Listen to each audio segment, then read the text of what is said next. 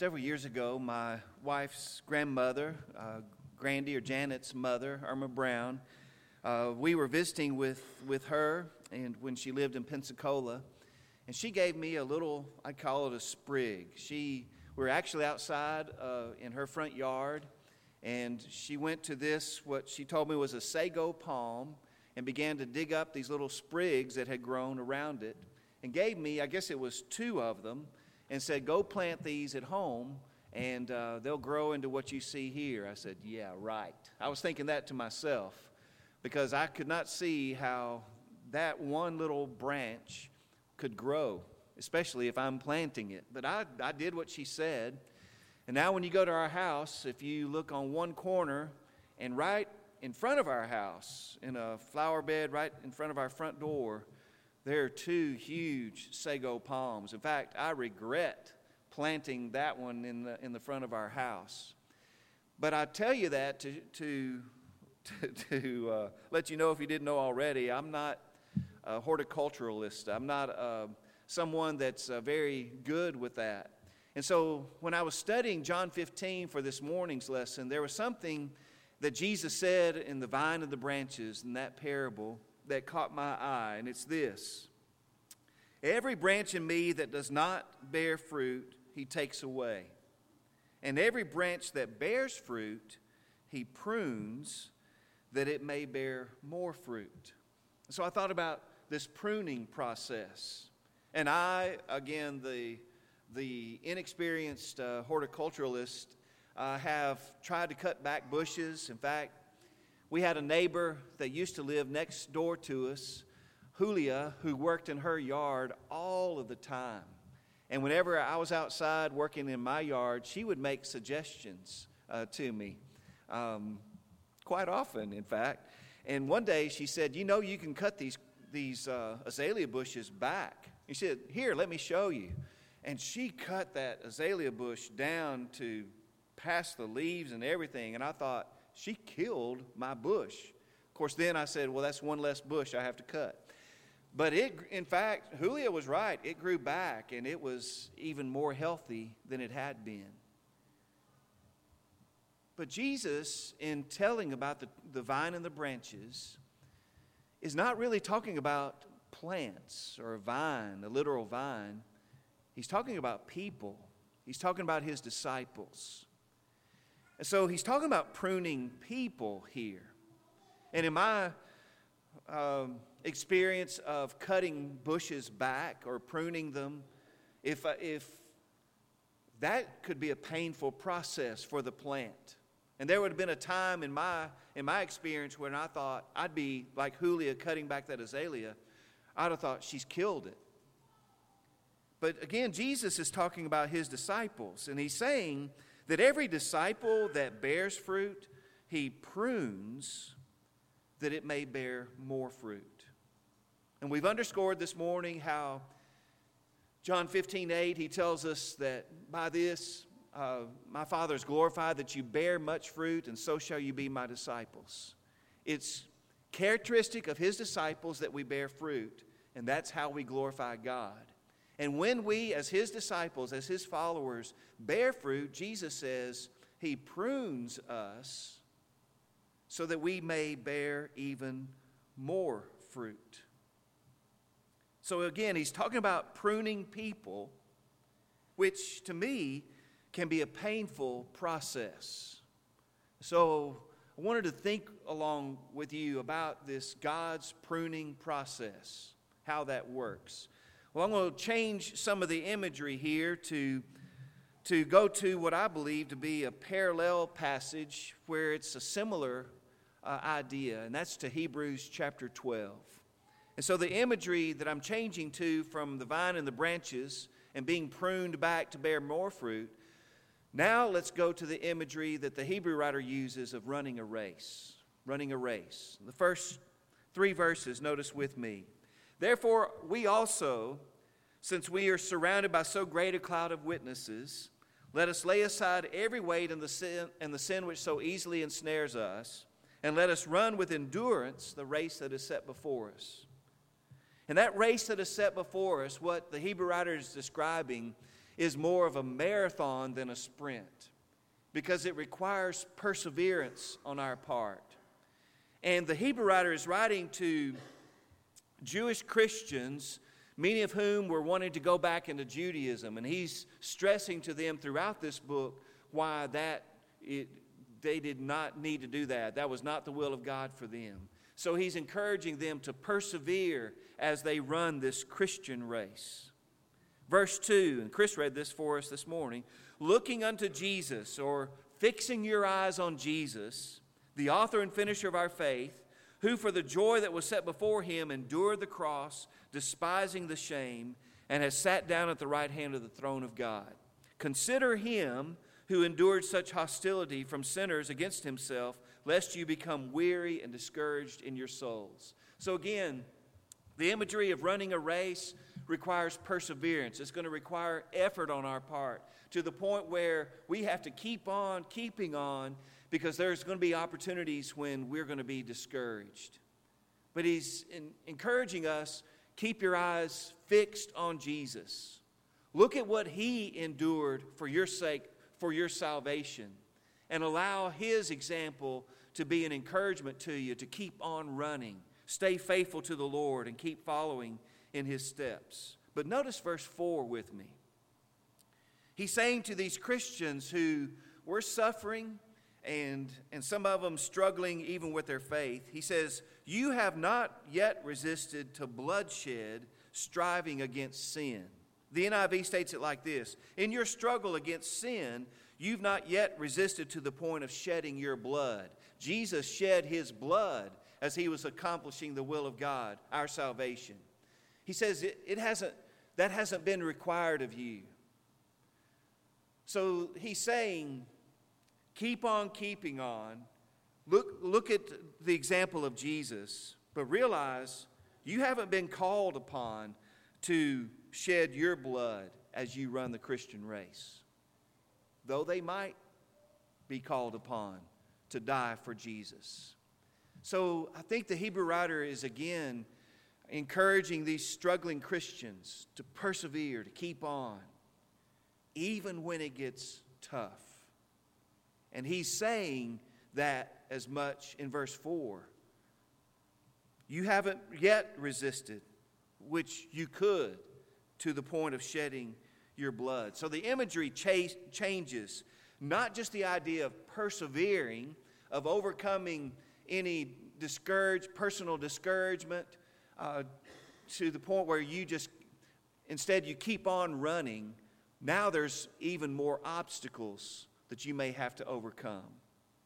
It made me think of something that some of you will remember, this running back by the name of Walter Payton.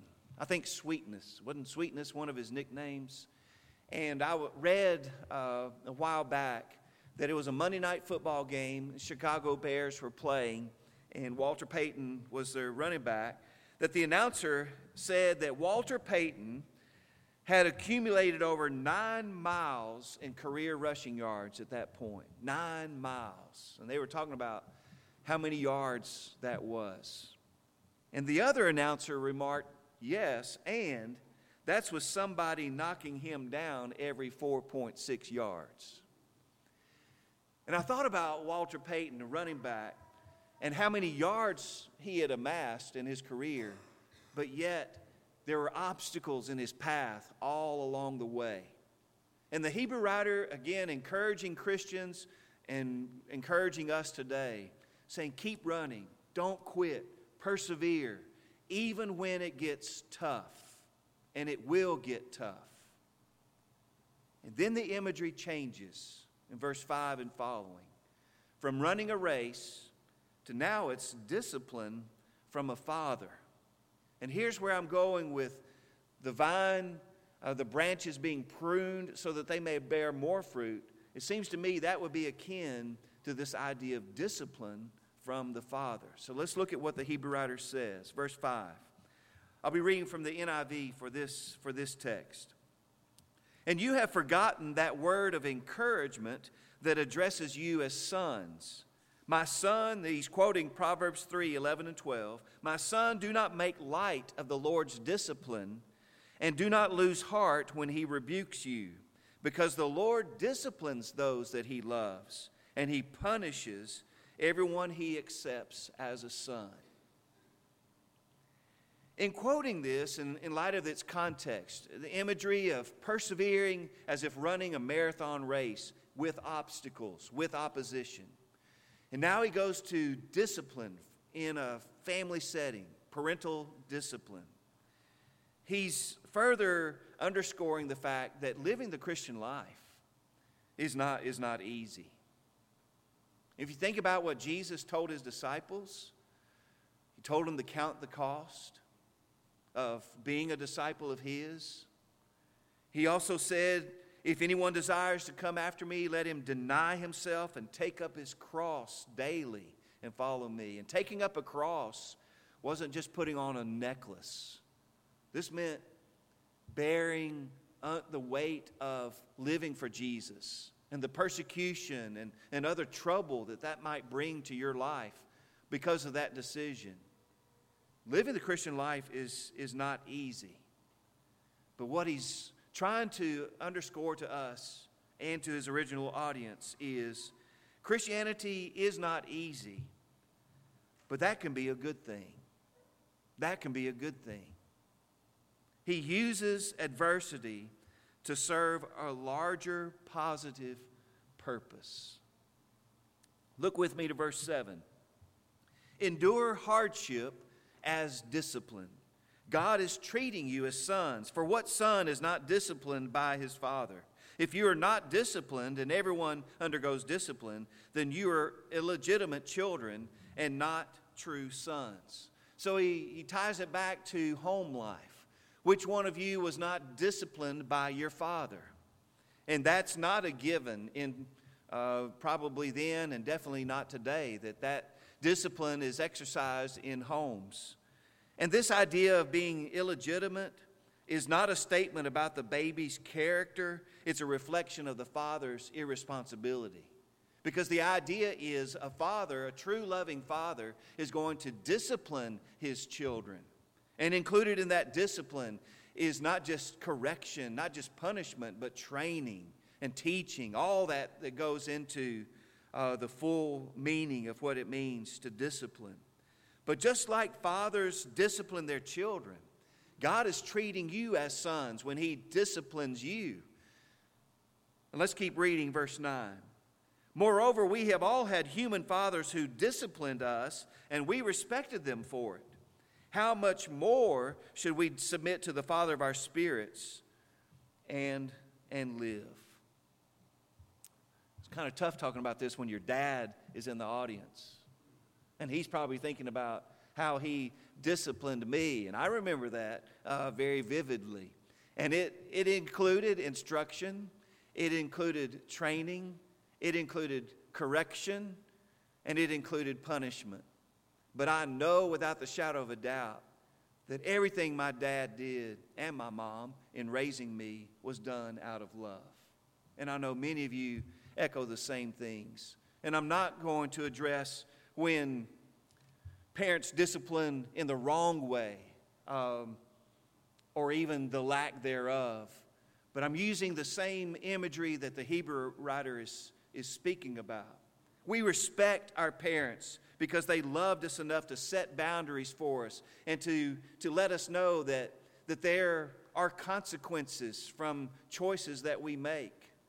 And that was done to help create in us a sense of self-discipline and an awareness as we grow to maturity that there are still boundaries, and we cross those boundaries, and there are consequences. And just like a loving father, a loving mother disciplines their children, God disciplines his children. God disciplines his children. And we know with his discipline, it's always going to be in the right way and for the right reasons. It's going to be for our good. But there's a thing about discipline. Verse 10. Our fathers disciplined us for a little while as they thought best. But God disciplines us for our good, that we may share in his holiness. And what I'm getting at is verse 11, where it talks about no discipline seems pleasant at the time. And all those who've experienced it say amen. Even so with God's discipline. It's not a pleasant experience. It can be a very difficult experience. But we need to understand it as being disciplined from God. Just like our fathers disciplined us, they did the best that they could. God disciplines us for our good, to this end that we may share in His holiness. We may share in His holiness. How many times have we said or heard it said, but God wants me to be happy? And sometimes when that statement is made, they're trying to disregard something that God's Word teaches. But God wants me to be happy. Perhaps a response to that would be, no, actually, God wants you to be holy. And when we live according to His standards, and when we seek to live by His holiness, that's when we can experience true joy, living within the will of God.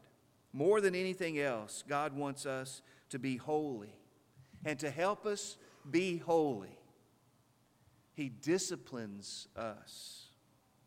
Verse 11, no discipline seems pleasant at the time, but painful. Later on, however, it produces a harvest of righteousness and peace for those who have been trained by it. I want children to understand. Parents don't enjoy disciplining their children. It's tough.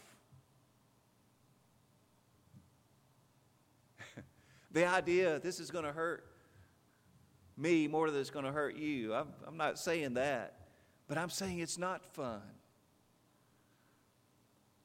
And yes, as a child, it's very unpleasant at the time, but what's the purpose of it? What it produces. That's what the Hebrew writer is saying, what it produces. Later on, it produces a harvest of righteousness and peace for those who have been trained by it. So just like godly parents discipline their children in order to prepare them to live a godly life and to help them get to heaven, even so God disciplines His children, as unpleasant as it may be at the time, to benefit us, to benefit His children. You see, the Lord disciplines those that He loves. How does He discipline us? How does God discipline us? Here are some ways. Number one, by the instruction of His Word. He disciplines us. He teaches us. He trains us by the instruction found in His Word. Listen to Psalm 94, verse 12. Blessed is the man you discipline, O Lord, the man you teach your law. You teach your law, and by so doing, you discipline that person. When we read God's Word and make application of it properly to our own lives, God is setting those boundaries for us. He is disciplining us in that way. After all Scripture is given by inspiration, is profitable for doctrine, for reproof, for correction, for instruction. You see all those things that the Word of God, that the Word of God does for us, that the man of God may complete, thoroughly equipped for every good work. How does God correct us, reprove us, instruct us? Through His Word. It is His will, and it's an exercise of His discipline that we look into the mirror of God's Word, as James 1 teaches us, and we look at ourselves. And whatever is amiss, according to what the mirror reveals, that we make those corrections. That's how He disciplines us. Another way is by turning His own hand against us, not in anger, but in corrective love. And how God does this every time we may not be able to say, well, God did this. But we know from His Word that He does correct us. He does discipline us. And we'll talk about some other ways that may be more readily seen. Listen to 1 Corinthians 11:32. When we are judged by the Lord, we are being disciplined so that we will not be condemned with the world. When we experience adversity, we need to examine ourselves to see if there's any lingering sin in our lives. It may be that God is trying to correct us, discipline us, so that we may learn the lessons of God's discipline. Another way that God disciplines us is to allow us to experience the consequences of our own choices, good and bad. Galatians 6, 7, and 8. Do not be deceived. God is not mocked. Whatever a man sows, that he will also reap. He who sows to his flesh will of the flesh reap corruption, but he who sows to the Spirit will of the Spirit reap everlasting life. Sometimes God disciplines us by allowing us to suffer the consequences of our choices. I think a beautiful example is the prodigal son. And we know the father in that parable represents God. And the prodigal is one who doesn't want to live by the will of God. And we place ourselves in that parable and we ask, well, did the father want his son to go, waste the inheritance in riotous living, and end up in the pig pen? No, we put ourselves in that situation. No, he didn't want him to go, but he allowed him to go. But then we see in the parable, he was also longing and looking for his return. And to quote W.T. Allison yet again, sometimes we don't look up to God until we are flat on our backs. Doesn't God allow us to suffer the consequences of our choices, even to the point where we may end up flat on our backs? Because sometimes it's only when we reach that point that we'll ever look up to God again. And if God works that way, isn't that an expression of His discipline to allow us to suffer those consequences, to hopefully turn us back to Him? Dan Williams said this: we're not always punished for our sins. Sometimes we're punished by them. By them. Another way God disciplines us is by allowing us to face adversities that test our faith. This isn't punishment for our sins. It's allowing us to learn from difficult experiences. Sometimes we as children or as parents may allow our children to try to work something out on our own, and by so doing, they see how tough, how difficult it may be. But we do that to give them the opportunity to learn and to struggle a bit so that they can be better prepared to face a bigger challenge in the future. Not every adversity is the result of personal sin. But any hardship can be used by God to strengthen us. Any hardship. And by facing trials, as James says, we develop that perseverance, and we persevere to grow to maturity. James 1, verses 2 through 4. Remember, more than anything else, including our temporary comfort, God wants us to be holy. And it seems to me that one way God disciplines us is by allowing us to face difficulties, to cause us to deepen our faith, to cause us to build perseverance. And we would never grow in our spiritual maturity unless we're tested. Unless we're tested. So 2 closing admonitions. Number 1, endure hardship as discipline, whether you caused it or not. Whether it's a consequence of sin or not, endure hardship as discipline. What does that look like? It means that whatever we encounter in this life that we seek to learn from this experience. I'm reminded of a woman that was quoted. She was going through a difficult time, and she was just praying out loud, and she said, she intended to say, God, when am I going to get out of all this? But what came forth from her mouth was this, God, what am I going to get out of all this? And that was a great question. What can we learn from our challenging experiences? What lessons can we learn from that? I once read an article out of a publication out of Oklahoma Christian and called Good News. And this Good News publication contained this story about a Christian couple whose home was destroyed by a fire in the Colorado fire. You remember that several years ago.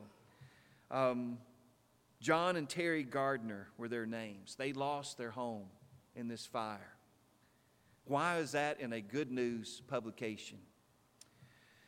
Well, they interviewed this couple who had an amazing attitude about this whole experience, having lost, everything that they owned. But let me read to you some of the quotes from this family. We have a wonderful church family that has covered us with prayer through this, and I attribute the fact that we've been able to hold up to the power of those prayers. We had a great house with wonderful memories and a bunch of stuff. The stuff is gone, and we're a little sad about some of the memories we lost, but in the end, it was just stuff. And we still have each other. We have our dog, we have our church family, our physical family, and a wonderful, loving God that has promised to take care of us, and I know that He will. We are still so richly blessed, it is hard to believe. And this one I have up on the screen. We're not sure what blessings are yet to come, but we know there are lessons to learn.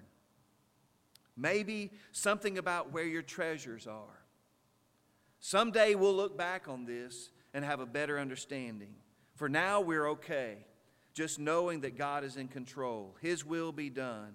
We're planning to rebuild our house on the same lot, and we're looking forward to making many more memories in it. Isn't that an amazing perspective? But in this perspective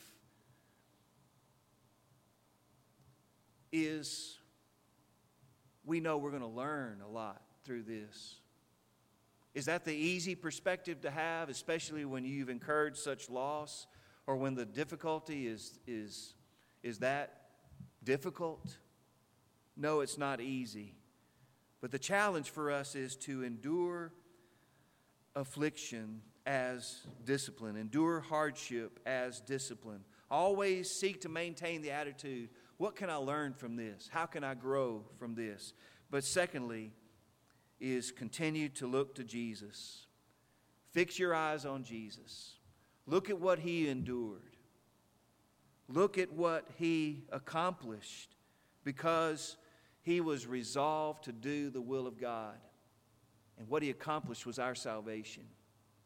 Consider Him who endured such hostility from sinners against Himself, lest you become weary and discouraged in your souls. Don't give up.